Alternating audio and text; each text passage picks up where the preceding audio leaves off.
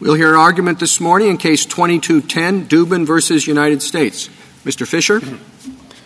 Mr. Chief Justice, and may it please the Court. The Fifth Circuit's decision here stretches the aggravated identity theft statute beyond its breaking point. Overbilling Medicaid by $101 may provide fodder for a simple healthcare fraud prosecution. But as even the concurring judges below recognized, it does not meet any ordinary understanding of the term identity theft. Nor, for two independent reasons, does Mr. Dubin's conduct fall within the terms of Section 1028A. First, he did not use patient L's name in relation to his healthcare fraud offense. That statutory element requires that the use of the name be instrumental, not merely incidental, to the fraud. In a fraud case, another way to think about that is it requires the name to be the who in the fraud, that is, misrepresenting who received services, not merely how or when those services were received. And Mr. Dubin's conduct falls only in the latter camp. Second, Mr. Dubin did not use patient L's identity without lawful authority. He had permission to use patient L's identity to bill Medicaid for psychological services, and that's precisely what he did. A contextual perspective confirms this analysis. The federal fraud statute that's the predicate here, like the other federal fraud statutes, covers the enormously broad swath of conduct. And therefore, Congress has made prison time discretionary in those instances. And as the federal defender's brief explains, the median sentence in a fraud case in this country is 12 months. 25% of offenders receive only probation. This statute, by contrast, requires a 2-year mandatory minimum. So all indications are what Congress was doing is targeting a particularly egregious form of fraud, use of somebody's name through stealing it, misappropriating it, or impersonating the person, identity theft. But if the government is right, and if the First Circuit is right about how broad the statute is, what it would do is it would transform fraud prosecutions to having every one of them be essentially an aggravated identity theft prosecution too. And that would thwart Congress's careful design. The Court should reverse, and I'm happy to answer any questions the Court has. Mr. Fisher, you said that Mr. Dubin was authorized to use the patient L's identity. Was Dubin authorized to use patient L's identity for this particular transaction? Well, I think the best I can answer is yes, he was, in the sense that he was authorized to use patient L's identity for billing Medicaid. That was well, I understand. That's a little broader. Well, you could say that if you drop a car off at a valet, your Porsche, I don't have one, but if you had a Porsche, you'd be concerned about the use of it. And the valet is authorized to drive it, generally, but not to drive it around the city, but to park it. So I don't see how this is any different from that. He's authorized to bill at the appropriate charges, but it's not a general authorization. Well, I think, Justice Thomas, the only way to make sense of that element in the statute is to do it more generally. And I think there's a couple of reasons why that is so. And first, let me just start with the record in this case. The only thing the government ever argued in this case was that the unauthorized use was the fact that Mr. Dubin committed a crime with the name. That's at Joint Appendix page 31 and 32, and it's also at the PET app 66A and 67A. So the Fifth Circuit's theory and the government's theory was simply using the name to commit a crime is what it makes it unauthorized use. And so when you turn to the statute, that cannot be right for two reasons. One is because the statute already requires a violation. That's the predicate crime, and this would just make it superfluous. And second of all, remember, just as a matter of grammar, lawful modifies use, lawful modifies authority, not use. And so what the government would do, and I think with all due respect, what your hypothetical would do, would ask whether the item was used lawfully, not whether the person had authority in a general sense. And I think one other analogy that we give the Court in our brief is burglary law, which is a common criminal law thing where you don't ask whether the person had authority to enter the building to commit a crime because nobody has that kind of authority. You ask whether they had general authority to enter the building. We think that's what the element is doing in the statute. But how general are you, is your analysis? I mean, You use a reference to a hypo about a waiter, and I thought that was very interesting and maybe illuminating in this regard. So, I give the waiter my credit card, and rather than charging me for the food, he charges me, he pays down his mortgage with my credit card. Is that use with or without lawful authority, and why? I think that's probably use without lawful authority, because when you give your credit card to the waiter, you are assuming that the waiter is going to charge you for the meal, or at least something from the restaurant. All right. So if the waiter, So go ahead. Mm-hmm. No, so if the waiter uses it to charge something else, that's an additional transaction that is not authorized. What if he charges me for a bunch of things I didn't order? So it is using for the meal, right? We're not in that other scenario, but I didn't order all these things, and suddenly they're on the bill. So I think that is without lawful authority, but I think it might be it might still not be in relation to the crime, because they're right. Yes. But I'm just so isn't that the same thing as is being alleged here with respect to your client? I don't think so, because if you look at the actual bill in this case, or the Medicaid claim, it's at the very last 2 pages of the joint appendix. It is there's a procedure code that says what you are billing for, and the procedure code is exactly the same as whether or not the dispute here is whether the licensed psychologist versus a licensed psychological associate provided. But that's not what he ordered. I mean, that's not what the law orders. I don't see how that's any different than the waiter putting something on the bill that was not, fraudulently, that was not actually ordered. Well, I think that the mortgage example is easier, and I think that is why, without lawful authority, I acknowledge that it's challenging to figure out exactly what level of generality you're asking, but I think the best way to do it is say, did the person give authority to bill for this type of service or this type of product? So I think Go ahead, sorry. I think, Justice Jackson, if it's just extra food on the bill, that may not be without lawful authority, but if it's something different from the items in the restaurant, then that would be outside of the expectation of the transaction. But that's not I'm sorry. No, go ahead. That's not identity theft. It's still not identity theft. There's two elements. That's right. And as I understand your description of in relation to, you keep going back to that means that the name must be a part of what makes the predicate conduct fraudulent. And the name there isn't, because the extra food isn't helping isn't on the who that person is. They gave you the credit card, you're charging extra food. That's right, Justice Sotomayor. I think it's like if I ordered a tomahawk steak and they gave me a big sirloin steak, that would be a fraud, but my name isn't used in that way, right, correct? That's right, and I think it's important to keep... But you needed to use an actual patient's name, right? So it's not just like you got a credit card and you don't care whose it is and you're just sort of charging it. It had to be, if it's not patient L, it had to be patient A, B, C, or whatever, because I assume they check that this is somebody covered by whatever it is, Medicare or Medicaid. Well, two things, Your Honor. First of all, as a technical matter under the healthcare fraud statute here, there doesn't have to be any name at all, let alone a Medicaid-eligible name on the claim to violate the statute. So as a technical matter, I think its name is not required to violate the statute. Now, I think this is the General's point. Does there have to be a name not to violate the statute? Pardon me? Does there have to be a name not to violate a statute? In other words, you're saying you could put any name, somebody who doesn't have any coverage or any relation at all? Yes, it would still be healthcare fraud if you were listing a service you didn't provide or overbilling or whatever else. So the name is not essential to commit the crime. But I would add to that, even if the name were essential to commit the crime, we still think that's too low a bar for in relation to. And as we point out, one example is if all you need is a but-for relationship to satisfy the in relation to element, then every mail or wire fraud case that has a name on an envelope or a name in the email address or the phone number becomes identity theft. Isn't that why the government disclaims that, and it comes up with a theory that says a name on an envelope is something that anybody can use, correct? Well, that's right, Justice Sotomayor. That's what the government says. But again, it's important to distinguish the elements one from the other. I don't think the government disputes that the name on the envelope satisfies its but-for test under the in relation to element.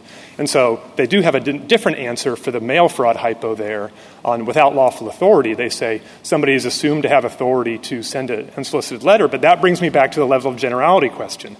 That answer violates their own rule. Their rule is you have to have specific authorization to the exact thing you did in the manner you did it. So you would not ask whether somebody has authorization to send an unsolicited letter. You'd ask whether somebody has authorization to send a fraudulent letter. And the answer to that would be no. But why isn't that right? I mean, I'm still struggling with the waiter hypo, isolating without authority. I understand your point during and in relation, and it probably still wouldn't be triggering this statute because of the nature of it. Fine.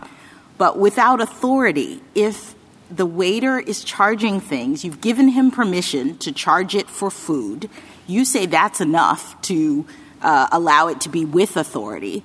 But I guess I don't understand why, if he's charging it for food that I didn't order fraudulently, that is with authority. No, I think I may have misunderstood then if I said that. As to food on the menu, I think if something is charged that was not ordered, you are giving authority, at least for the transaction where you give the credit card to charge the bill. Now, if the next day the waiter were to charge something else after you've left the restaurant and after that charge has been done, then I think the authority is expired after you leave the restaurant. But maybe I misunderstood. Where does that come from? I mean, that just sort of why does it matter whether I'm still sitting in the restaurant or he does it the next day? The point is, what is the scope of my authority? When I give him the card, I'm giving him the card, I think, to charge the food I ordered. If he charges, either the food I didn't order or something on Amazon or pays down his mortgage, aren't all of those scenarios the same with respect to the scope of my authority? I don't think so, Justice Jackson. I think that, as I said to Justice Thomas, you need to say something more than you're billing for something other than exactly what was ordered. Because if that's what the rule is, then it collapses into the requirement that there be a predicate fraud. And the Solicitor General's rule or the Fifth Circuit's rule would then cover any misbilling, any time a cashier bills anything wrong. That cannot be right under the identity. Just same line of questions, but put it in a context that's closer to this one. I mean, suppose, I think you say at one point that if he had charged for cancer services, that would fail your test. Is that correct? I think that would likely be outside of the scope of authority. So it would. So that's right. So if you had more facts in the record, it may be without authority. It would not be in relation to the crime for the reasons. Yeah. So it's outside the scope of authority for cancer services because the patient is only supposed to get psychological services. But it's the same question as Justice Jackson is asking. Suppose now he bills for 100 hours of sessions with a full-bore psychiatrist, right? Very different both in type and in quantity of the services he actually received. Why should that be any less outside the authority that's been given? I think the answer would be because, again, in that scenario, Mr. Dubin would have authority to bill for those kinds of services. Now, Justice Kagan, to bill 100 hours instead of 3 would be an egregious fraud for which he could be prosecuted and punished and perhaps severely. But it doesn't make it outside of his authority. Right, I guess what I'm not getting, and it's the same thing that Justice Jackson is not getting, is why you're drawing the line between, here, cancer and psychological, as opposed to drawing the line between the psychological services I received and other psychological services that I never received and indeed didn't come close to. I think the reason I'm drawing the line there with admittedly blunt textual tools that Congress has given us, but the reason I'm drawing the line there is because the only alternative that I think I see on the table is that literally every mischarge becomes without lawful authority. Mr. Fisher, so it sweeps in. I'm sorry. So it would just sweep in every misbilling. A lawyer who bills 4.9 hours when he worked 4.8, bills for a second-year associate when it was really a first year, et cetera. Your argument has a lot of intuitive appeal because this does not seem like what one normally thinks of as identity theft. But I'm wondering if you are trying to get too much out of the caption of this out of this provision. And I know it's unfair to ask you about a case that we heard argument in last week, but I know you follow our cases, so I'm going to do it. If you just want to take a pass, that's fine. But we heard very extensive argument on the meaning of Section 230 of the Communications Act, which has been held by the lower courts to provide pretty broad immunity from civil liability for Internet service providers. But the caption of that section is protection for Good Samaritan blocking and screening of offensive material. So the interpretation that the lower courts have given to that provision goes way beyond what you might think of just by looking at the caption. So, how far can we go in taking the caption as the gloss on the actual text of the statute? So I don't think the caption can trump otherwise clear language in the statute. I think the high watermark, perhaps, for the title mattering, if I could turn the court back to criminal law, would be the Yates case, where the court dealt with the provision of the Sarbanes-Oxley Act that said that any tangible object was covered by the statute, and what the court said was that records, the word in the title, limited actually the scope of that, and I think that was perhaps a quite muscular use of a title, nowhere near what we're asking for here. Our point here, which goes all the way back to 1805 and Chief Justice Marshall's opinion in the Fisher case, is that the title can illuminate and make you better understand what the statutory text means. And so the title here, aggravated identity theft, simply gives you a lens through which you can understand these very ambiguous phrases like without lawful authority and in relation to and those sorts of things. The dissent in Yates pointed out that titles are always abridgments, right? I mean, given the complexity of statutory language, you couldn't possibly put everything that statutory language is about into a 3-word title. So this seems like an unfortunate abridgment in a way. It doesn't really get at the gist of what the statutory text seems to be about, or it doesn't get to the scope of the apparent scope of the statutory text. But it is just, it's Congress's attempt to abridge a complicated statutory provision. Well, let me say 2 things, Justice Kagan. First of all, with due respect to the dissent in Yates, I'm not looking to use the title as aggressively as there. Really, the word records did limit the language quite directly. Here, I'm just saying it gives you a lens through which to understand the words, and I think that is well in the Court's mainstream of cases. Mr. Fisher, when you look at the word theft, I've gone through variety of different state statutes, and theft is always defined as transfers, possessions, or use. So it's not as if the title is not in the very words of the statute. Most theft statutes are using transfer, possession, or using of someone else's property, correct? I think that's right. And in Flores-Figueroa, the Court actually, with this particular statute in mind, looked at the title. So there's precedent on the books from this Court as to the usefulness of this title. So why do you rely on in relation to? I relied on just on the word use. If I look at it through the lens of the words that are being used, transfer, possession, or use, I think of a theft because that's what's generally defined as thieving.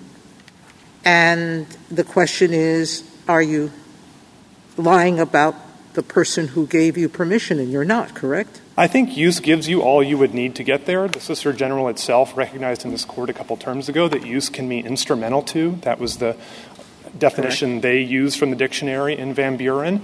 And I think when you couple use with the phrase means of identification, it's a particular kind of instrumental use, and I think, Justice Sotomayor, you could say that's enough. But my point in this Court is that when you couple that yet more with in relation to, that cements the notion that you need a nexus and you need something that is instrumental. And Justice Kagan, I did want to turn back to the second thing I wanted to say on your point about titles, which is that I understand that a title can be an abridgment and a shorthand, and the Court has cases that say every last little subsection within a provision is not going to be captured by a title, and we understand that. But that's not the submission that you're being given today. The submission you're giving today is that conduct like Mr. Dubin's is the heartland of identity theft. Their argument is that this very conduct is exactly what Congress intended to capture. And so what they'd be saying is that the title, if you disagree with that, and maybe like Justice Alito was suggesting that the words identity theft don't really cover this conduct, that they're suggesting that you should nevertheless read the statute to cover all this thing that doesn't fall under there, that, this vast swath of conduct. And I think that's what I was trying to say at the end of my opening, is that think about what this would mean for the fraud statutes. You have a 2-year mandatory minimum, which is a very, very big deal, both for plea bargaining and back-end sentencing if somebody goes to trial. And that should be strong medicine for particularly egregious frauds. It's not something that ought to be there for every single case for charging. And Mr. Fisher, don't we know that in part because we have another statute that sort of covers this same conduct? So the reason why I thought you weren't necessarily relying on the title is because this seemed to me to be a pretty standard thing that Congress does, that in A7 of 1028, they're laying out the base offense. Yes. Because it uses almost identical terms, right? Knowingly transfer, possess, or use, and then we have in connection with unlawful activity. So that's kind of like the base offense. And then in 1028A, we have the aggravated offense where they say not just in connection with, but during and in relation to the particular enumerated crimes. So it seemed to me to be a sort of familiar structure in penalty statutes, at least, where Congress you have one that doesn't have a mandatory minimum, that's sort of the base, and then you get aggravated with this different level of egregiousness. Is that close to your argument? Yes and no, okay. Justice Jackson. So yes, in the sense I agree that A7 is something of a base offense and this is the aggravating offense. But I don't think it's so much with the in connection to versus in relation to language. The court has said in ERISA cases, for example, that those are basically interchangeable phrases.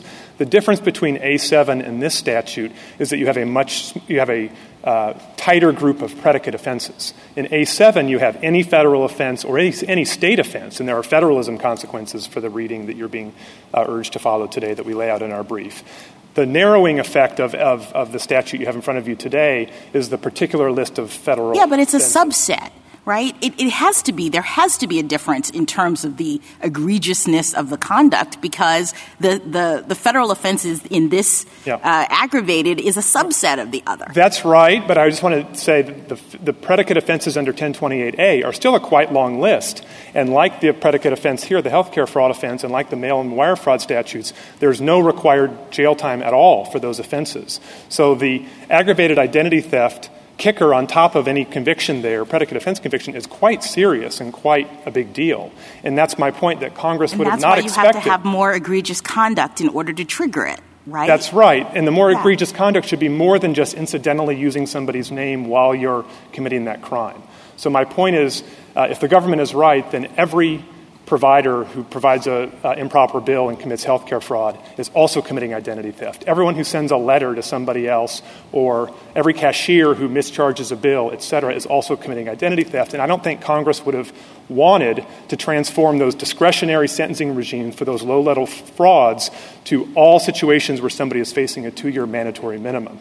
And I see my white light, and I wanted to circle back to one thing before the one-by-one questioning, which is we've talked a lot about without lawful authority, and I just wanted to underscore one feature of the in relation to argument that I'm making here, which is the instrumental use, not merely incidental use. Judge Sutton on the Sixth Circuit wrote a very, I think, probably the best opinion in the lower courts I've seen on that issue that describes how the idea is because we're dealing with identity theft, it has to be a lie about who receives services or who obtained services, not a lie about how those services were rendered, when those services were rendered, et cetera. And that rule of thumb, I think, is very, very helpful for sorting out the in relation to element as it works in the statute here. And it's also just intuitively correct. Remember, whether you want to rely on the title identity theft or whether you want to just look at the words means of identification in the statute itself, you're being asked to decide whether the fraud had to do with misuse of somebody's name, whether it was instrumental, whether the name was instrumental to the crime. And you have a case like this, whereas the government put it in its own closing argument at pages 31 and 32, this is incorrect billing for services rendered. That's how the government put it to the jury when it described the fraud. In the Fifth Circuit, where the government was asked to describe the fraud, the government said, The fraud here is that Mr. Dubin claimed that the services were provided by a licensed psychologist when they were really provided by a licensed psychological associate. That's the fraud here. So when the government is asked in ordinary English to describe what the fraud is, it's described having nothing to do with patient L's identity or who received the services. It's only in its brief, when forced to defend an aggravated identity theft conviction, that they twist the notion here and say these are fictional services somehow, or this is really about who received the services. But if you just use Chief Judge Sutton's heuristic, I think that helps you sort out the cases in a way on the in relation to side that can do all the work you need in this case. Thank you, counsel. It seems to me that one of the factors that might be pertinent is whether it makes a difference whose name is used. Now, the Solicitor General says that here it did because the overbilling for the 3 hours deprived patient L of 3 of the 8 hours to which he was entitled. First of all, do you agree with that statement of the facts? Well, I agree in the sense that billing for 3 hours takes 3 hours away, but remember, patient L did receive services here. And I think the more narrow argument the Solicitor General makes is that billing those services in May instead of April had some effect, but as we explain at pages 1 and 15 of our reply brief, that's just factually incorrect. And the government itself admitted that in the district court, that argument had been debunked. So you could have cases can I say one more thing, Mr. Chief Justice? Sure. You could have cases where somebody would be, I think, sometimes deprived of benefits they would have due. We don't disagree that could exist. It's not on this case, but we don't disagree. But those would be case-by-case situations where that could be, I think, better taken into account at sentencing. The statute itself is not keyed to that kind of harm. That would just be something the district judge in an ordinary fraud sentence could take account of. The representative of the Solicitor General, I'll ask him about the 3 hours as well. But if it does make a difference, how much harm the person whose name is being used suffers, wouldn't that be a significant factor? I mean, if it caused him to lose all his credit, and it can take a year and a half or whatever to restore that, shouldn't that be taken into consideration in deciding whether or not this is the sort of identity theft that's covered? I don't think there's any language in the statute that directs you to the type of harm. I think a better written statute might have looked at the type of harm. It's not so much the type of harm that I'm concerned with, but who is harmed. In other words, it makes a difference that this is patient L rather than somebody else. Well, no, I think, Mr. Chief Justice, just take your garden variety fraud case where somebody is swindled out of money.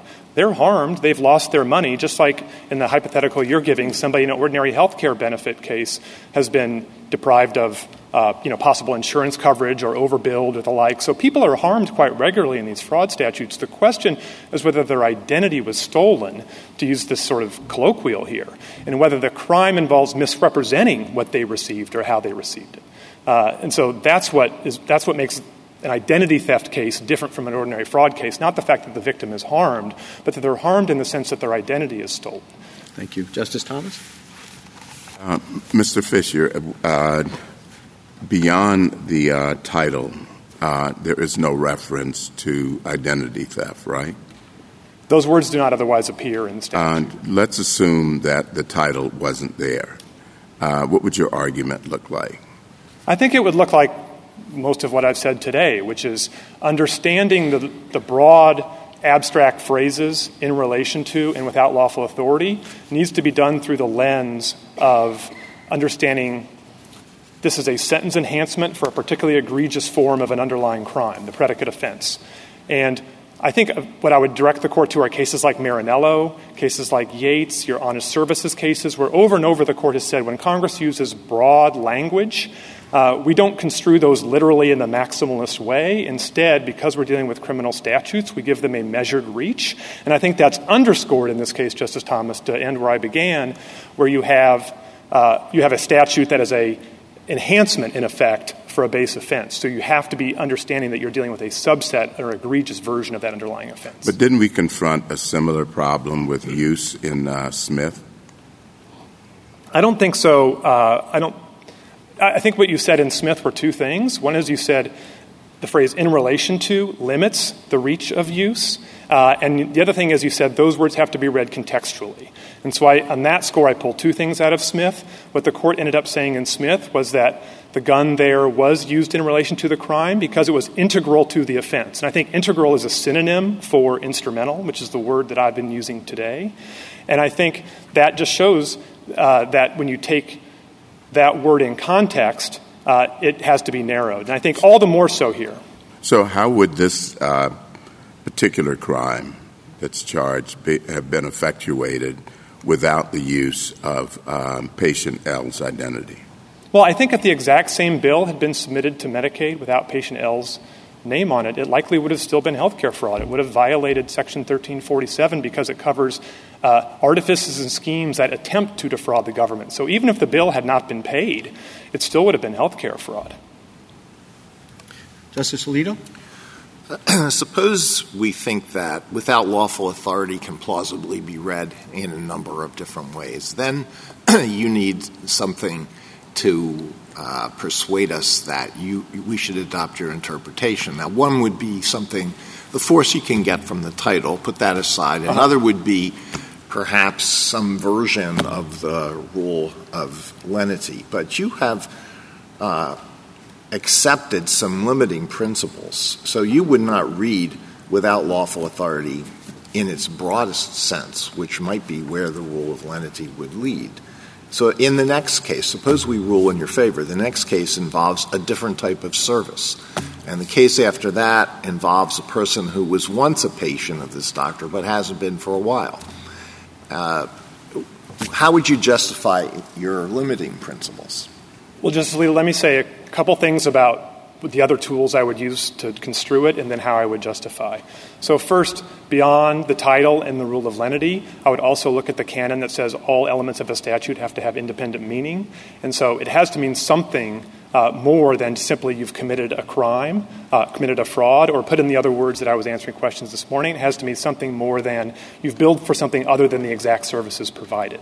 And so I think that pushes you towards something that narrows it. Now, how I would answer those other cases is I think the in relation to element comes into play there. So if you're billing for one service instead of another, I think at some point the other service becomes so different that you would lack authority to do so. But in relation to, as Justice Sotomayor was saying, would still prevent some of those instances from being aggravated identity theft because you'd be lying about the service provided, not who received the service. Now, when you get into additional billing for additional types of things, I think there you could start to be in the actual territory of identity theft. And, I hope what I'm trying to do is give the court some measured understanding of these terms that makes sense of them with the difficult statute you've been provided. Yes, I could say the whole thing is vague or the whole thing should be construed down to a nub of almost nothing, but I'm trying to give the court a sensible understanding that at least gives the terms meaning and context and doesn't just say everything constitutes aggravated identity theft. Thank you. Justice Sotomayor? You take the government's definition at face value. It's hard to define exactly what their definition is because every time you point to something that seems absurd, they come up with a limiting rule. So the vagueness is a problem. But let's talk about those absurdities. The patient tells the doctor, you can submit this a month later. It's okay by me. A co-conspirator, in other words. The government, on the government's reading, even though they have the permission of the person to use their name in the fraud, that would still be aggravated theft, correct? I think that's right. I'm not 100% sure what the government would say on that, but I think that's right. And that's certainly the argument they ran to the jury and in the lower courts. That's what I read in the Fifth Circuit's ruling. And so they say, as soon as you use the name to commit a crime, you are acting without lawful authority. And that was the argument also if you look at the charging memo in the appendix to the federal I just want to give some of the other absurdities. Yeah. Tax return. Parent lists their child as a dependent and lies about child care services. There's no way to exempt that out because under the government's broad definition of the statute, because they use the child's name to commit a fraud on the government, correct? I think that's right. And Judge Easterbrook recognized that in his opinion dealing with this statute that talked about tax and immigration cases where everyone... You talked about the envelope case. Yeah. You put the name of your victim on an envelope and mail it to them. that's using their name without their permission, correct? Well, it's certainly using their name, and under the government's theory, it's without permission because you're committing a crime by... Now, they come up later and say, no, but you're socially permitted to use anybody's name on an envelope. But again, that's not the way their test works when you look at it in this case and everything else. They ask whether you're permitted to send it for that purpose, in other words, to commit I'm a fraud. defrauding a friend or someone that I'm trying to pretend I'm being a friend with, and I say, you know something, you should enter this deal with me. Bill Gates is a personal friend of mine, and he taught me everything I know. Would that be aggravated theft? I think so. I think that's the problem here, is that at least when you have any situation where, this goes back to the Chief Justice's questions, where you can say you couldn't have committed that fraud the way you did without using the name, then I think that falls within the government's test. So the issue of vagueness permeates the statute on both sides, potentially. I think that's right. I think the government's argument, or at least the Fifth Circuit's rule, is vague in the sense that it seems to cover basically everything. And then it leads into the line of cases about vagueness that have just absolute standard discretion left in prosecutors. What principles of ours, besides lenity, would lead us to accept your narrower definition as opposed to the government's narrow individual doctrines? Government seems to be creating exceptions. Right. Well, I think for one thing, constitutional avoidance. So when you do start to come up against vagueness, that's another principle that is operating in the background. For some of you, I think I would say the title, I think, does carry some weight.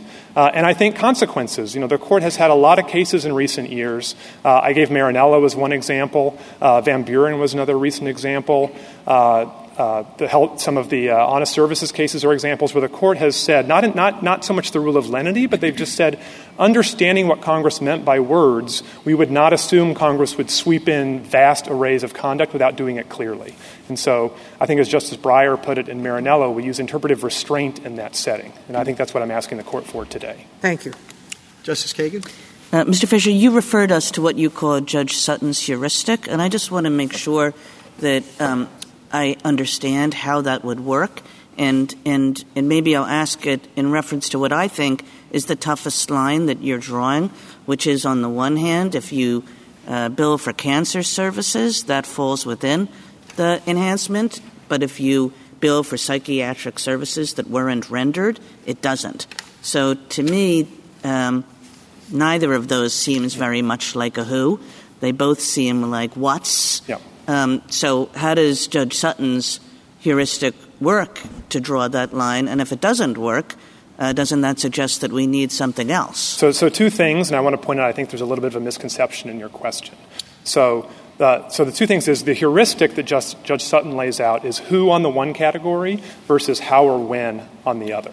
And so those are the easy cases, and that's what this case is. This is just a how or when case. And just like the stretchers case that Judge Sutton was deciding, the ambulance service that lied about whether stretchers were required, that's a how, the nature of the services provided. That's what this case is. Well, I mean, there's certainly a when in this case, but there's also a what. It's like, which psychiatric services did you get? And that's the same for the cancer services. And how does this supposed heuristic, separating out three-letter words, help us? So two things. One is, I think this is not a what case because the procedure code used is the same whether it's a licensed psychologist or a psychological associate. Now, even if it were a what case, what services were provided. Okay, so if the code were different for, let's say, a full-fledged psychiatrist, that would make all the difference? It might. I'm just saying this is the easy case, if you want to take the easy case. I think the what cases, which is what you're asking, that's what the cancer hypo is. And that's where the government moves in its brief, to the what category, which I agree with you, Justice Kagan, is the hardest category. So that's the in-between category between the who or the how and the when. Okay, so you're saying that the Sutton heuristic has nothing to say about that? I don't think it speaks directly to it. So it's separating out who on the one side from how and when on the other. And I think, and this gets to the misconception, I'm agreeing that the cancer hypothetical would be potentially without lawful authority. That might be without lawful authority. It still would not be in relation to, and it still wouldn't violate the statute. So I think what you should do is the best way to read the statute is that the who cases, the lies about who received the services, are on one side of the line, and all the other lies about how, when, or even what are on the other side of the line. And again, I'm not saying those aren't fraud, and sometimes they can be egregious fraud if it's 100 hours instead of 1, or if it's the Rolls-Royce version of the service instead of the base level.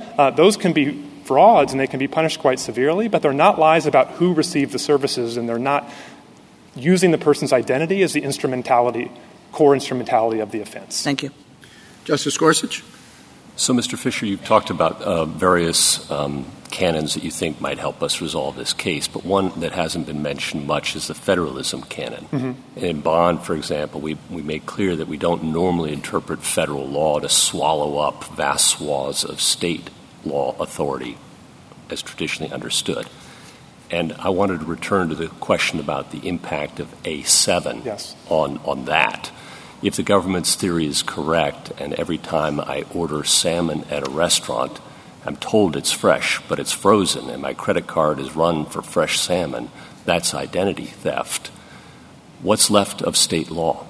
I don't think much, Justice Gorsuch, and with all due respect to the government, I don't think they give an answer to our point that if they're right about what in relation to means and they're right about without lawful authority, then every state law offense that uses somebody's name becomes identity theft. Whether it's in a restaurant billing scenario, a healthcare billing scenario, or lawyers who round their hours up, and I'm sure nobody in this audience has ever done that. Right, and I want to underscore, we could think of even the salmon example as wire fraud if the credit card is run through, sure. So there's a federal predicate offense. But we give examples like graffiti and DUI. Put aside the federal statutory crime that might be committed. Yeah. All state misrepresentations become federal crimes. That's right. A7. That's right. And I think we give other examples in our brief of just using somebody's name in the course of committing the crime that would all be chargeable as federal identity theft. And remember, the way these statutes work is I've called them enhancements, which in a sense they are, but they're truly standalone crimes. So a federal prosecutor could charge that, even if the predicate offense under A7 was nothing more than a state law offense. I guess my second question is, do we need to decide whose heuristic is right if we reject the government's view?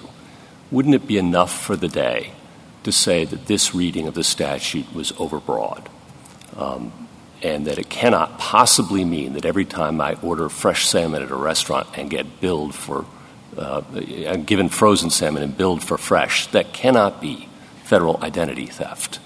Yes, and just simply reject that principle.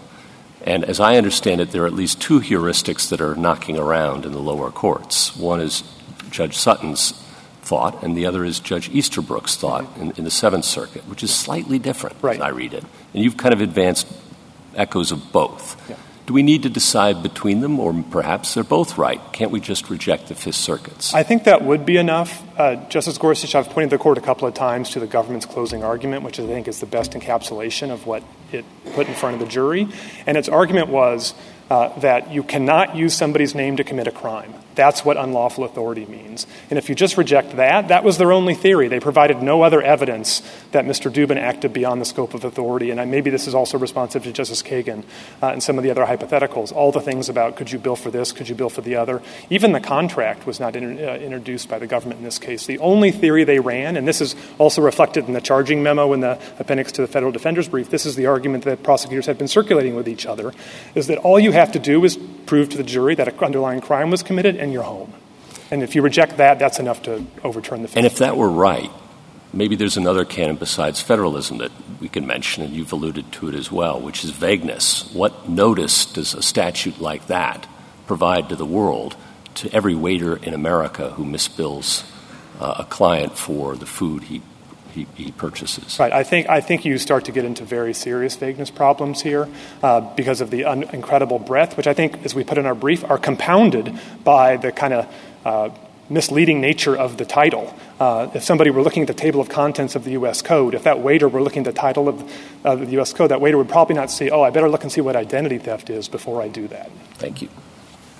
Justice Kavanaugh? In response to Justice Kagan, you said that the cancer hypothetical would still not fall within the statute because it wouldn't meet the in relation to requirement. Can you just spell that out for us?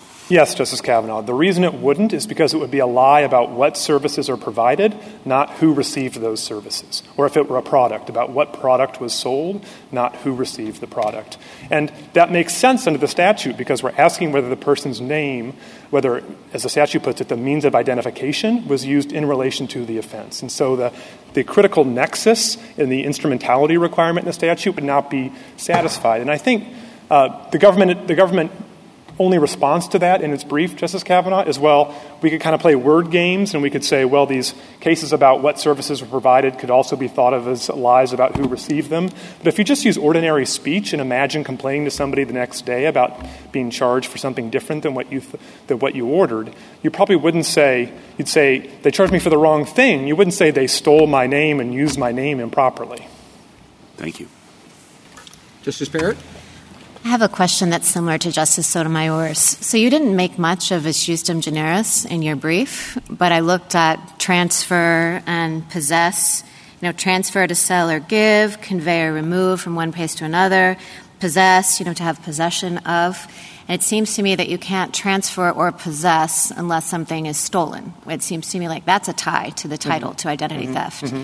And so it seems to me that if you're trying to interpret use, which is a really broad word, in the context of that trio, that serves a narrowing function. Why didn't you advance that argument? I think some lower courts have pointed that out, and we agree with it. I think, Justice Barrett, the only thing that I would acknowledge is I don't think it's a requirement under the statute that something be stolen. I think you can get something legitimately and then misappropriate it. So there are examples in legislative history of government workers who get somebody's Social Security number by way of their ordinary work, and then they misuse it to do other things or sell those security numbers to somebody else. Or we give a hypothetical in our reply brief of a landlord who gets credit information of a would-be tenant and then misuses that credit information. So I think that's where uses comes in for this narrow slice of misappropriation cases. But they're still for entirely fictional services where you are, in effect, making the identity the sole driver of the offense. And I agree with you, and it seems to me that that's the different work that use does to transfer and possession are the kinds of cases that you're talking about, but it still seems to me that all of those verbs have as their focus the unlawful possession of the identity itself, the who, in Judge Sutton's heuristic. Okay, second question. I appreciate Justice Gorsuch's point about we could decide the case narrowly by just saying whatever it means this is wrong. But what if we wanted to rule in your favor? What does the holding look like? Because it can't quite be Judge Sutton's heuristic, right? Because it won't solve all the cases. Maybe it solves some heartland cases. You've said must be instrumental, not incidental. But you could say patient L's identity was instrumental because he was a Medicaid, recipient, and so without patient L's name on the form, the crime couldn't have been completed. So I'm not sure instrumental, not incidental, will kind of do the work for the lower court having decided the case. So tell me what the decision line should say. So I think you could do two things, and it might be quite helpful to the lower court if you talked about both elements. I think the without lawful authority element, as I described with Justice Gorsuch, can be decided the way we talked about. And that would be enough to reverse. But if you look at the in relation to element, which lower courts are also struggling mightily with, I think I agree with you, Justice Barrett. Instrumental is a standard. It's a more descriptive term, but it could use some fleshing out. And I think that's where the Judge Sutton heuristic, forgive me for returning to that, actually that's the work it's doing. I like Judge Sutton. I'm fine with that. That's actually the work it's doing. Is it's saying when is something, he used the word integral, when is something integral, and his heuristic is enough to decide this case in relation to. I mean, this case is remarkably like the one he described, which is the example of the ambulance operator that lied about using stretchers when they did the service.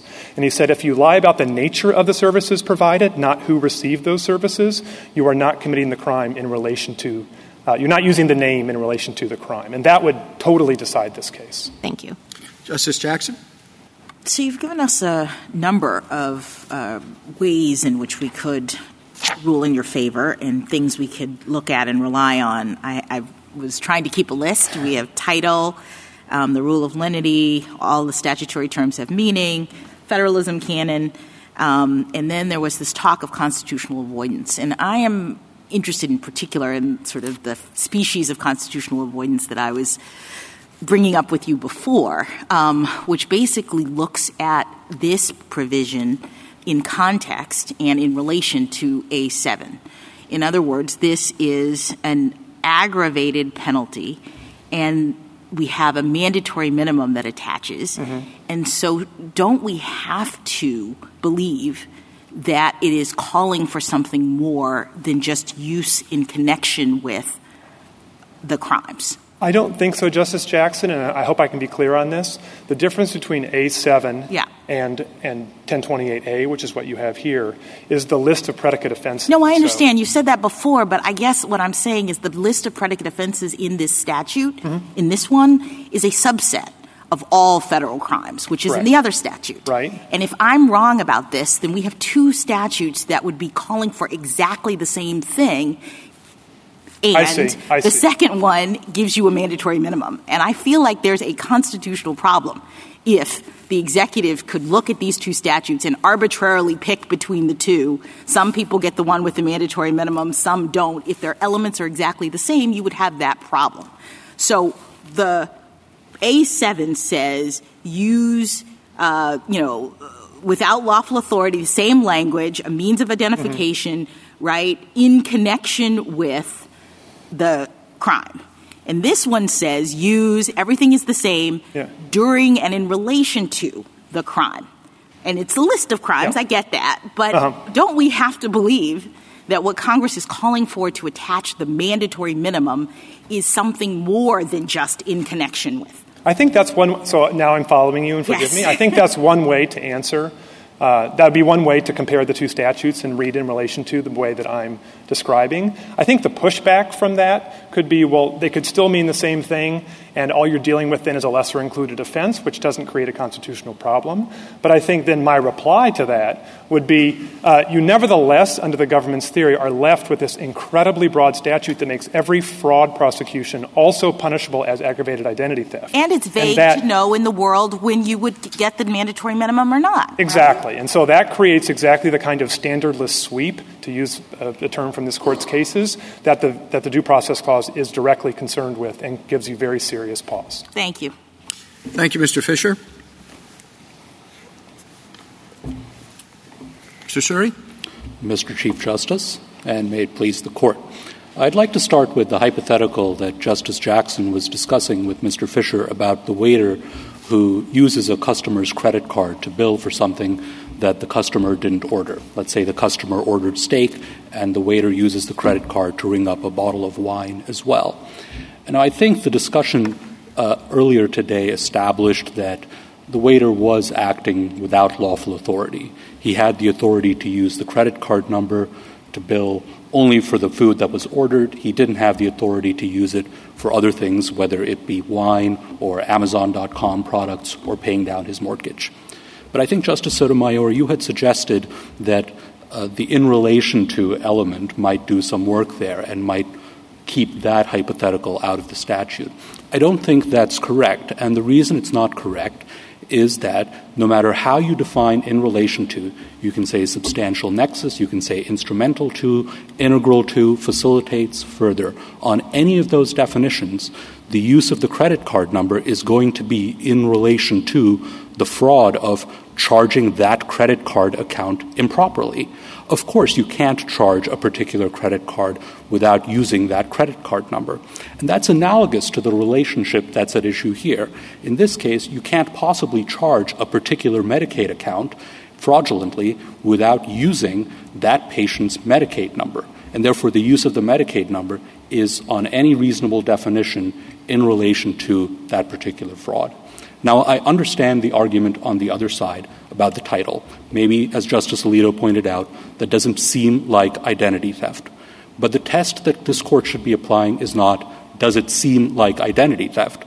Congress translated the concept of identity theft into specific textual elements in the statute. And because that hypothetical, like this case, falls within those elements, that's covered by the statute. I'll turn to the Court's questions. We're talking about very broad language. I mean, when I first came on the court in ERISA, we wrestled with in relation to, and of course in Smith and some of the others, we wrestled with use. I'd like to see how far you will go with this.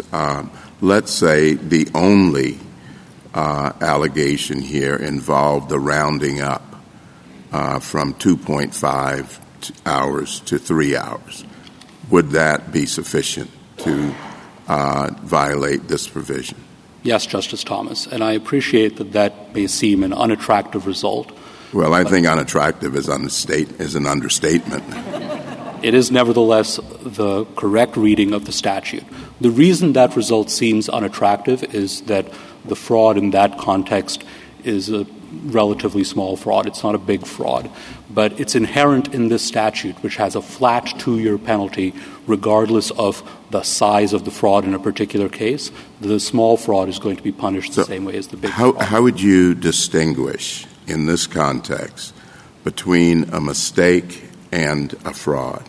Let's say it's 2.75 to 3.0. Well, we still have to prove that there was a fraud. That has a scienter element. We have to prove that it wasn't just an accident, that the person had the requisite fraudulent intent. So if we couldn't prove beyond a reasonable doubt that the person fraudulently rather than accidentally overbilled, then we wouldn't have the predicate crime in the first place.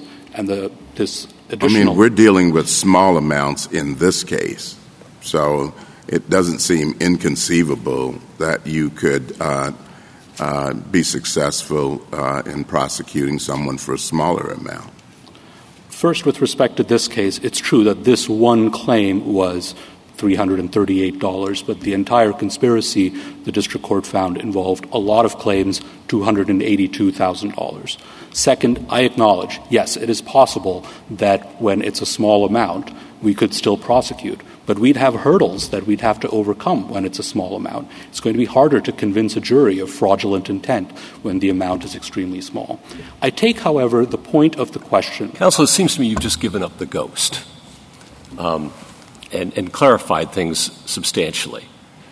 That every time anyone overbills for anything, that triggers this statute. And all you have to prove, now it may be small, as the amounts here were, $338, or it might be rounding up, a lawyer rounding up his hours to the next tenth of an hour. But that is still identity theft because you are using somebody's identity in a way that is unlawful and it perhaps arguably exceeds their permission. If that's true, where do we stand in terms of federalism, given that A7 speaks in much the same language? And we would seem to federalize pretty much every state misrepresentation claim. Where do we stand in terms of vagueness, notice to the world, fair notice to the world? I'm not sure most waiters in America appreciate that they're committing identity theft when they bill for that bottle of wine. Let me start with federalism and A7. A7's language is not the same as the language of 1028A. A7 uses the phrase with intent to commit or aid or abet or in connection with. And you could read in connection with differently from, during, and in relation to. We could, but if we read them the same as this Court has done in the past, then we'd have a serious federalism problem, wouldn't we? If you read them the same, you'd be creating a federalism problem that you could avoid by reading them differently. And it seems a bit of a question taking. Well, but really, in connection with, in relation to, who draws a distinction between those words? Let me explain why there's a distinction. First of all, just so we're clear. Sorry to interrupt. No, please. I interrupted you. Well, okay. Suppose we did read them the same way. Then you would concede there would be a federalism problem. No, I wouldn't concede that because there's also a jurisdictional element in 1028A7 that's contained in 1028C. And that jurisdictional element ensures that every prosecution is within the federal government's authority. It has a list of elements that must be satisfied in order for an A7 prosecution to be brought. And I grant one of them is affects commerce. Yeah, so if he runs the credit card and it goes across state lines, good to go. But this Court has held that... Can't you concede that's a serious federalism problem if we were to read those terms the same way? No, because this Court has held that that's within the scope of the Commerce Clause. So it's not a federalism. Every fraud in America is within the scope of the Commerce Clause, counsel? If that's a problem, Justice Gorsuch, it's attributable to the Court's Commerce Clause cases and not to this. All right, it's our fault. Fine. How about the vagueness problem then? Might I finish explaining? Well, I move on to the vagueness problem. What about the vagueness problem? What notice does this provide to people in the world that they're committing a federal felony? Again, Justice Gorsuch, you can avoid that problem by reading I understand that. Put that with aside. I asked you to put that aside, counsel. Please do so. Yes. Answer my question about vagueness. The Court's vagueness precedents are concerned with ensuring that law-abiding people aren't trapped into being prosecuted for a violation that they couldn't have anticipated. And that problem doesn't arise with respect to either of these statutes because these statutes apply only if an individual has committed a predicate crime in the first place. Well, we know, though, that the law has to provide notice not just that you've committed some crime. It has to provide notice to the bad man that there are more consequences for worse crimes. And I don't doubt that the waiter who overbills for that bottle of wine knows he's committed some sort of state misdemeanor, maybe even felony. But does he know that he's committed a federal offense, too? The way he would know is by reading that statute and by looking at the elements and finding that his conduct fits within the most natural reading of those elements. Mr. Suri, can I ask you to do almost the opposite of what Justice Gorsuch was just asking you, and that is to assume that the statute A7 and 1028A are distinct. Yes. All right. So can you just help me to understand how your facilitates view of 1028A is different than use in connection with?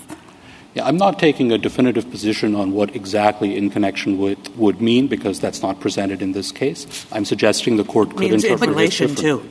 But what I'm asking is, this is kind of like, I think, creating another constitutional problem that I hope we can focus on, which is to the extent they are the same, yes, then I don't understand why we don't have a serious due process problem because we have a mandatory minimum with respect to the second one. So unlike Mr. Fisher's suggestion that the second one is a lesser included offense, it is in fact an aggravated offense. It is more serious because you get 2 years tacked on to your underlying offense as a result of it. So is it the government's position that you do not have to have more egregious conduct or behavior to trigger the 2-year man-men? It is more egregious because the predicate offense has to be more egregious. I don't think that's how it works. It doesn't. Mr. Fisher says, look at the list of predicate offenses. It's like every fraud in the world. And you've just admitted in response to Justice Thomas that it could be a teeny fraud. So it's not more serious just because of the predicate offense. It would seem to me it would have to be more serious because of the way in which you're using the name. No, I respectfully disagree with that. Okay. It is a subset of crimes that triggers 1028A. But if those crimes are broader and less serious than other crimes you can put into the other into A7, you're still believing that it's a lesser included offense? But they're not broader. They're a narrower set of crimes. It's a more serious set of crimes than all crimes whatsoever. You can violate 1028A if the predicate crime is a felony. You can violate 1028A7 if the predicate crime is a misdemeanor. So, yes, 1028A is going to be more serious than 1028, and there's no due process problem. Does it make any difference to your position if the predicate crime always requires a misuse of identifying information? In other words, my conception of the identity theft crime is that it provides additional punishment. But what if the underlying offense always requires a misuse of identity? That can happen under the statute with respect to other predicate offenses, though not this one. For example, one of the other predicate offenses is section, I think it's 1424, if I might be misremembering the number, but it's impersonating another person in an immigration proceeding. Now, that's always going to involve using another person's identity, even on Mr. Fisher's definition. Well, doesn't that suggest that you ought to have a narrower definition of the aggravated identity theft provision?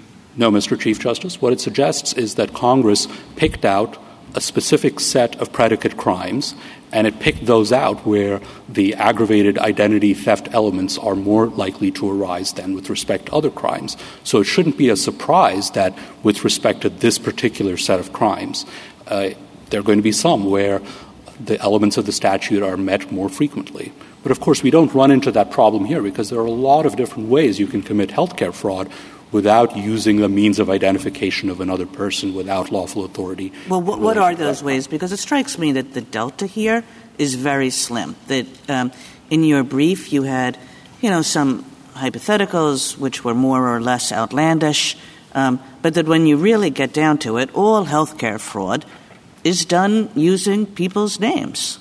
I'll give some of the less outlandish hypotheticals then. First, frauds committed by patients. For example, if someone lies about his income in order to become eligible for Medicaid, or lies about whether he smokes in order to get a lower health insurance premium. Second, healthcare frauds committed by pharmaceutical companies.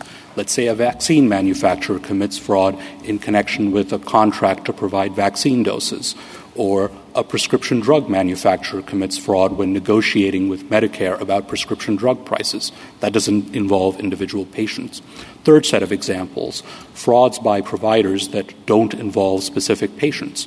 Let's say the provider here lied when he was enrolling for Medicaid in the first place, or the court had a case last year about the disproportionate share fraction reimbursements under Medicare and Medicaid. Let's say there's a fraud in connection with that. That's not connected with any specific patient. Fourth set of examples is honest services healthcare fraud.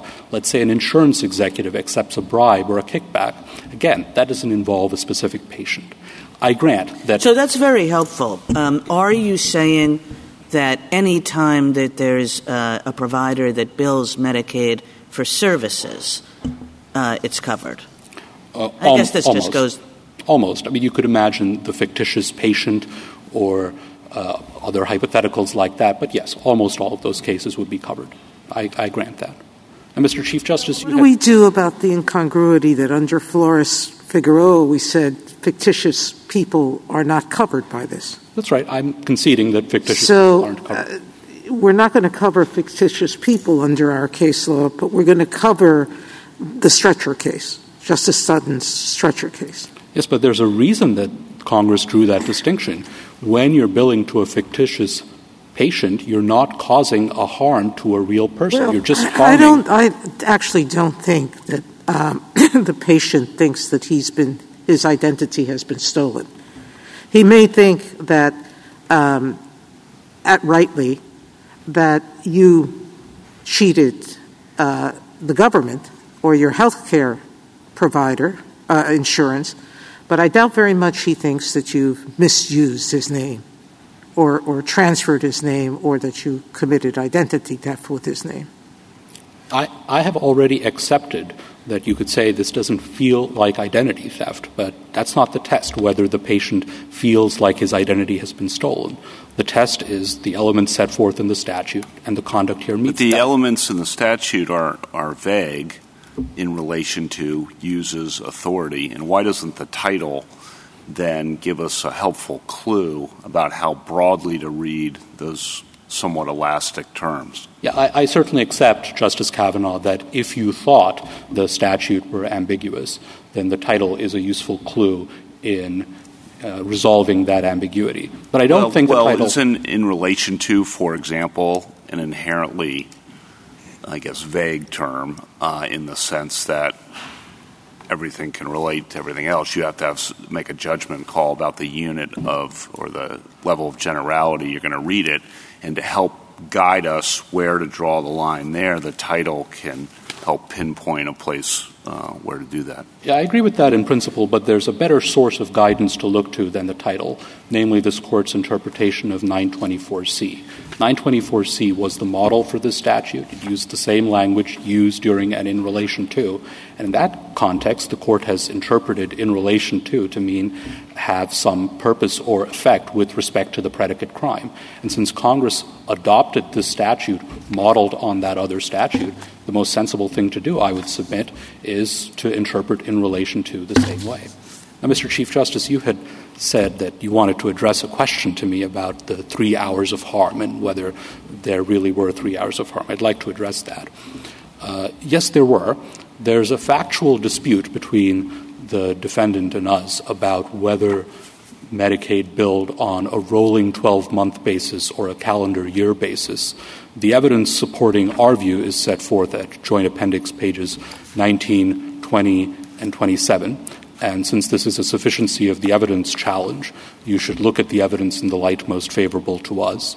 In addition to that, even if you resolve that factual dispute the way they've proposed, it would make no difference, because it would mean that instead of saying 3 hours of testing are taken out of the rolling 12-month period, patient L would have lost 3 hours of testing out of the calendar year period. Now, Justice Gorsuch, I must get back to this question of in connection with and the federalism problems. Well, let's skip that. I think we've beaten that horse. But I do have another question for you, since you looked over here. Maybe you regret that. I regret it already. If we were to reject the government's view, so yes, you are going to regret it, is there a reducible core? Is there an alternative? Is there a backup? If we reject the idea that every time a real patient's name is used in overbilling, that is automatically identity theft, which is your position, yes. Is there something else that the government wishes to purvey today? Yes. If the court is to rule against us, then I would urge the court to adopt the Sixth Circuit's interpretation that has been attributed to Judge Sutton, even though he was bound by circuit precedent in adopting that. And the reason... Let's not diminish our colleagues, okay? But you then are where Mr. Fisher is as an alternative. All I'm suggesting is we shouldn't be blaming Judge Sutton for that test, which we think is incorrect. But the reason we suggest that test would be better than the without lawful authority alternative that Mr. Fisher has suggested is that the without lawful authority test raises all sorts of complications about where to draw the line in terms of the level of generality at which authority is being assessed. And the Judge Sutton test avoids those concerns. What's the justification for that? What exactly is the Sixth Circuit Sutton test? The Sixth Circuit test is a distinction between lies about who received a service and lies about how and when the service was provided. We don't think it's justified, which is why we think we prevail in this particular case, but it's the least unjustified approach if you were to rule against us. Well, isn't the who question answered by the statutory term another person? No, I took the test that the Sixth Circuit was putting forward to be that the false statement has to be a falsity as to who received a particular service. So they're not interpreting the term another person, they're interpreting the term in relation to in that context. Do you dispute that this 1028A is an aggravated nature of the commission of this crime? No, I don't dispute that. All right. And you suggested in response to me earlier that the aggravation comes from the list of offenses. Yes. Do you agree, as I'm looking at the list of offenses, that it includes things like mail, bank, and wire fraud? Yes. And so you're suggesting that that the aggravation alone, it has nothing to do with the way in which you use. You can use it in the same way as triggering A7 in connection to, but it's just the fact that you're committing mail and wire or bank fraud that subjects you to the 2-year man-men? Yes, let me summarize the point in the following way. If you use someone's identity with respect to a federal misdemeanor, that could be covered by 1028A7. If you use it with respect to a federal felony that's on that list, such as mail fraud, then that's aggravated identity. Yes, but A7 also covers felonies. State felonies. Yes. Unlawful activity that constitutes a violation of federal law, and I appreciate that sweeps in misdemeanors, but yes. You're suggesting that the 2-year mandatory minimum penalty in this area of fraud is only distinguishable on the basis of the fact that you could be charged with the misdemeanor under A7? That's the difference? That's the delta between the two? That is the difference between the two. And remember, A7 in one respect is harsher than 1028A because it has a 5-year maximum penalty. So under 1028A, you're getting... But of course, that's not the function of mandatory minimums. I mean, they're not really... I appreciate that it has a higher top level, but Congress, when it enacts a mandatory minimum, is constraining judicial discretion with respect to what you can impose as a penalty. And usually Congress does that in situations in which it has identified substantially more serious or more egregious conduct on the part of the person who is subject to the mandatory minimum. And what's strange to me about your argument is that you're saying in this situation, unlike many others, we don't care about that. We're not focused on the fact that it's necessarily more egregious. We're just looking at the list of offenses, and to the extent a misdemeanor could be charged in the other world, that justifies a 2-year mandatory minimum in this one. Okay, let me take the worst version of that hypothetical for us and say Congress has enacted 2 identical statutes, and one has a mandatory minimum and one doesn't. And it's entirely up to the prosecutor which of those charges is brought. This Court has held specifically that is not a violation of the Constitution. I believe the case is United States against Batchelder, if I'm remembering correctly. All right, I appreciate that, but here we don't have 2 entirely identical statutes. We have ones that, in fact, use different terms. So why would we interpret them to be identical? I mean, even if we've said that's okay to do, we have in connection with in one, and we have during and in relation to in another, and you're asking us to interpret during and in relation to as if it is the same. I'm not asking you to interpret them as if they're the same. I think that was the point of my colloquy with Justice Gorsuch. But you can't tell me what the difference facilitates makes. Your definition is facilitates. And so all I want to know is why is that any different than in connection with? In connection with is used alongside with intent to commit or to aid or abet. And you could read that eusdem generis to be similar to with intent to commit or to aid or abet. And you don't have that contextual limitation with respect to during and in relation to. In the phrase during and in relation to, the word during is what is doing most of the limiting work. The word during is saying that the use of the identity must be contemporaneous with the crime. So that's already limiting the universe quite a bit. And now within that context, relation to simply serves to exclude fortuities, cases in which it's a coincidence that the name was used at the same time as the commission of that particular crime. Speaking of eusdem generis, could you address the argument regarding the application of that canon to the statutory terms use, possess, transfer? Yes, Justice Alito. I think that the presence of the term possess strongly supports our interpretation. And the reason is that it would be quite odd for this statute to prohibit the passive possession of another person's name, to prohibit a particularly egregious type of use, namely use for the purpose of impersonation, but to cover nothing in between, the active uses that fall short of impersonation. There's no reason to think Congress would have included that discontinuity in the statute. In addition, I think Justice Barrett raised the question that transfer and possess could be read to refer to circumstances in which the information is stolen. And I agree with that. But use has to be doing some independent work. If you've stolen the information, you've already possessed it without lawful authority. And in order to give use some independent work to do, you have to make sure that there isn't a stealing element built into that. Thank you, Counsel. Justice Thomas, any further? Justice Alito? Justice Sotomayor? Justice Kagan? Mr. Suri, you just on this question of without lawful authority, different kind of issue, in your brief you say that means if he uses it with permission, if he uses it without permission, or, here's what I want to ask you about, if he uses it with permission but the conferral of that permission contravened some other law.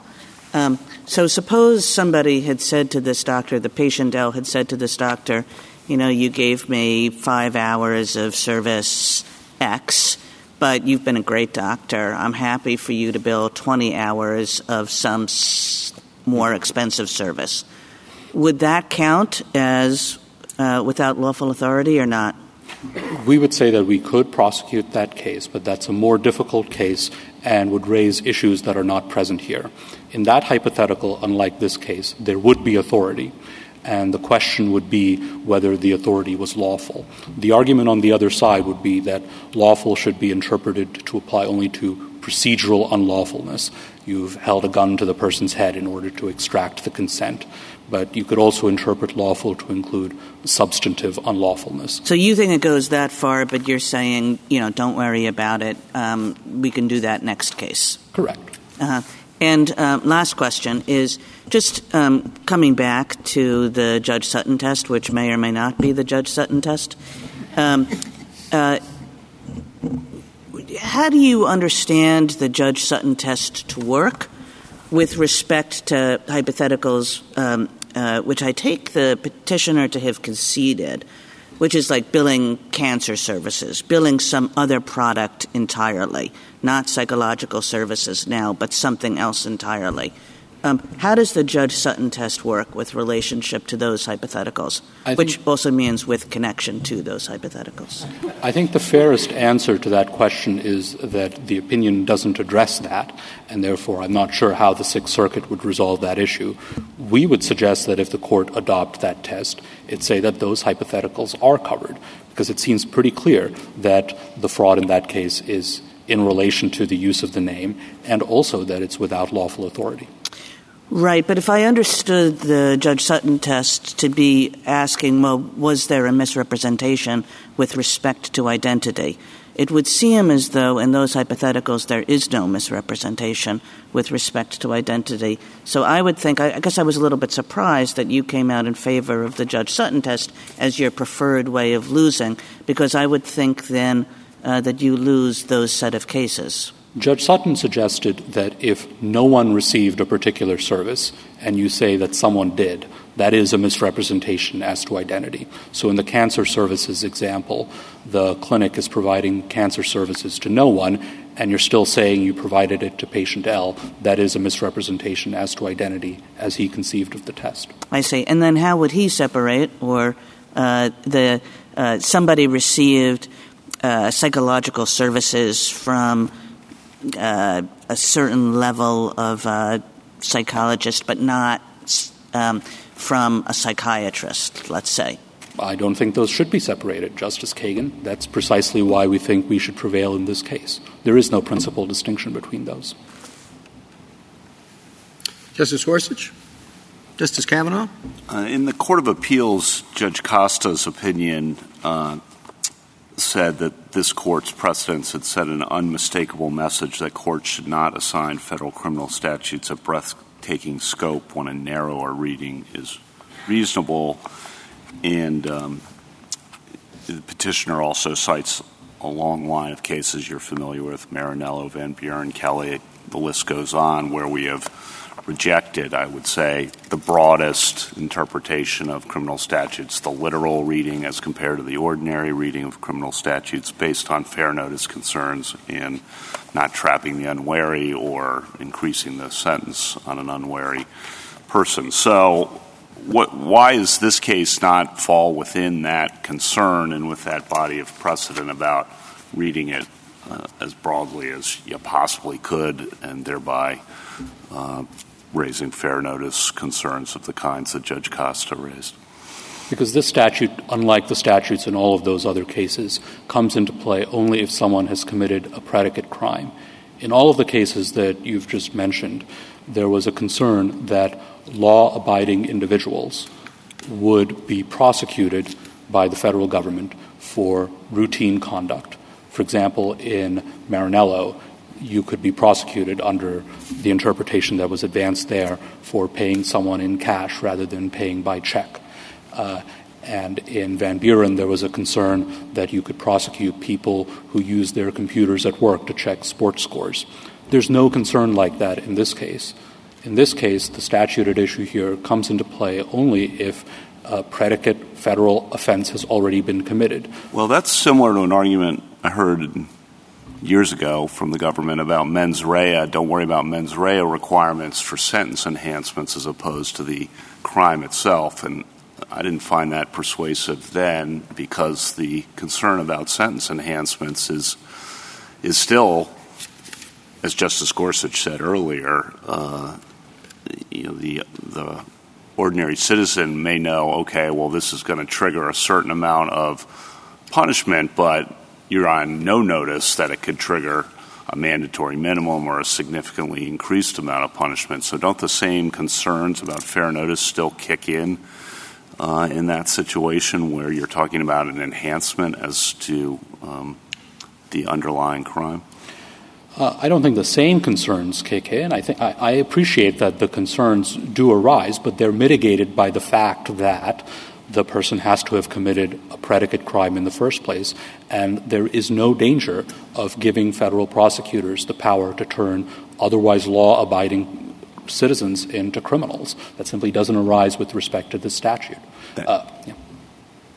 Justice Barrett? Justice Jackson? Just quickly get your understanding of the Fifth Circuit's view of without lawful authority and whether or not the government endorses it. I don't take the Fifth Circuit to have taken a view on without lawful authority. It wasn't raised at the panel stage, and at the en banc stage, all the Fifth Circuit did was say we affirm for the reasons given in the panel opinion. Oh, so you don't think they held that without lawful authority means to use it to commit a crime? No, I don't think they did. Is that the government's position or no? No, that's not the government's position. What is the government's position? The government's position is that a person acts without lawful authority only if he uses the means of identification in a manner that requires prior authorization, but he either didn't get that authorization or the authorization was conferred in an invalid way. And I think that limitation eliminates a lot of the parade of horribles that arises on the other side. So circumstances in which you're simply addressing someone by his name or mentioning his name or talking about him or making a statement about him wouldn't be covered by this phrase because those don't require prior authorization in the first place. So you can end where you started, which is with the waiter hypothetical. The government's view is that all of those would be without lawful authority. Those would be without lawful authority because you do need someone's permission to charge his credit card in the same way you do need someone's permission to bill something to his Medicaid number. Thank you. Justice Sotomayor? Follow-ups. In the Bond case, clearly the woman who poisoned the mistress or the person she suspected of being a mistress wasn't a law-abiding citizen. And we still narrowed that statute, correct? Correct. Number two, following up on what Justice Jackson just said, if I disagree with you reading the record, because I have, it was very clear that the Fifth Circuit said without lawful authority exists whenever someone uses the means of identification of another person to commit a crime. You argued the same thing. That's the jury instruction that was given to the jury. If this is my view of the evidence, where does that leave us on this case? Do we vacate and remand and say that's too broad? Now, pay attention to what the scope of without lawful authority might mean? It's unsatisfying, by the way, but is that what we do? No, you would still rule for us, and the reason is that they haven't challenged the jury instructions here. In fact, they agreed to the jury instructions that were given. This is a sufficiency of the evidence challenge.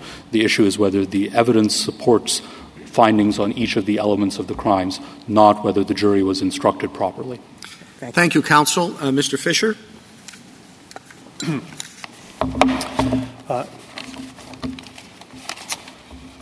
Thank you. I'd like to first address a couple things about the two different components of the statutory text that we've been discussing today, and then turn to consequences. So first, on the statutory text, we've talked about the in relation to element and the without lawful authority element.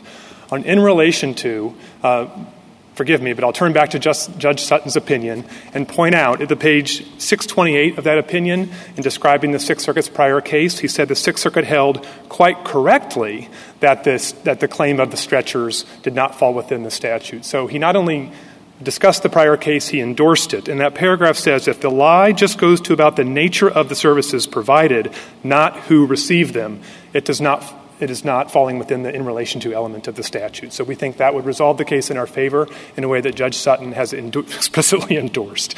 As to without lawful authority, I think Justice Sotomayor is right. The only argument ever made below was the one you described. It's at JA 31 and 32. And Justice Jackson at pages 66A and 67A of the petition appendix, the Fifth Circuit panel decision, which was adopted by the en banc court, quite directly adopts that reading of the without lawful authority element in this case and applies it to Mr. Dubin's conduct. And then the en banc court, of course, accepts that. So the Fifth Circuit quite directly did address that issue and got it wrong. Now, we heard a suggestion in the brief, and I just heard it a moment ago, that the government maybe doesn't agree anymore with the argument it made below, that any use to violate the law constitutes without lawful authority. But with due respect to my friend, I just don't understand what their alternative test means. No court has ever adopted it. And this notion that you need to have permission, it's only something that you need to have permission for to do, I don't even understand how that works with respect to the one example we use in the briefs, which is putting a name on an envelope or making a phone call, because things like the do not call list and junk fax restrictions under federal law do require permission to send those sorts of things. So I don't understand, as we said in our reply brief, how that test would even work. And at the very least, you'd just be interjecting another layer of vagueness and difficulty into the statute. So we think it's best to stick with what the government argued below and what the Fifth Circuit decided. Now let me turn to the scope and the consequences of this very broad position that the government has endorsed. And I think the government stood here and said, yes, every mischarge by a waiter, a cashier, et cetera, constitute that violates the mail or wire fraud statute would fall within our understanding. That's an incredibly broad sweep. I heard some resistance about the healthcare fraud statute. So there was an admission that virtually every provider case would fall within the statute. Now, the government in its brief tried to give a few other examples, and we answered those in our reply brief. And this is at pages 18 and 19 of our reply brief. We point out that the examples the government gave would require the use of somebody's name. So again, I heard today the notion of applying for Medicare benefits and then lying, or Medicaid benefits and lying about your age or your smoking.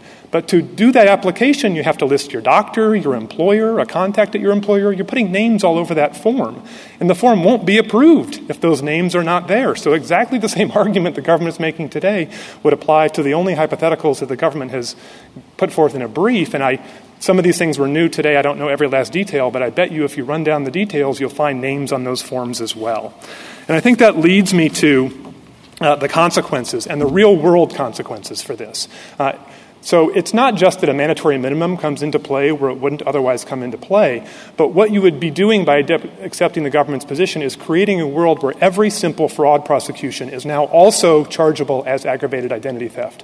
And what happens then? Well, in a world of plea bargaining, that becomes, in the words that other prosecutors have used, powerful plea bargaining leverage we can use to procure quick pleas in federal fraud cases.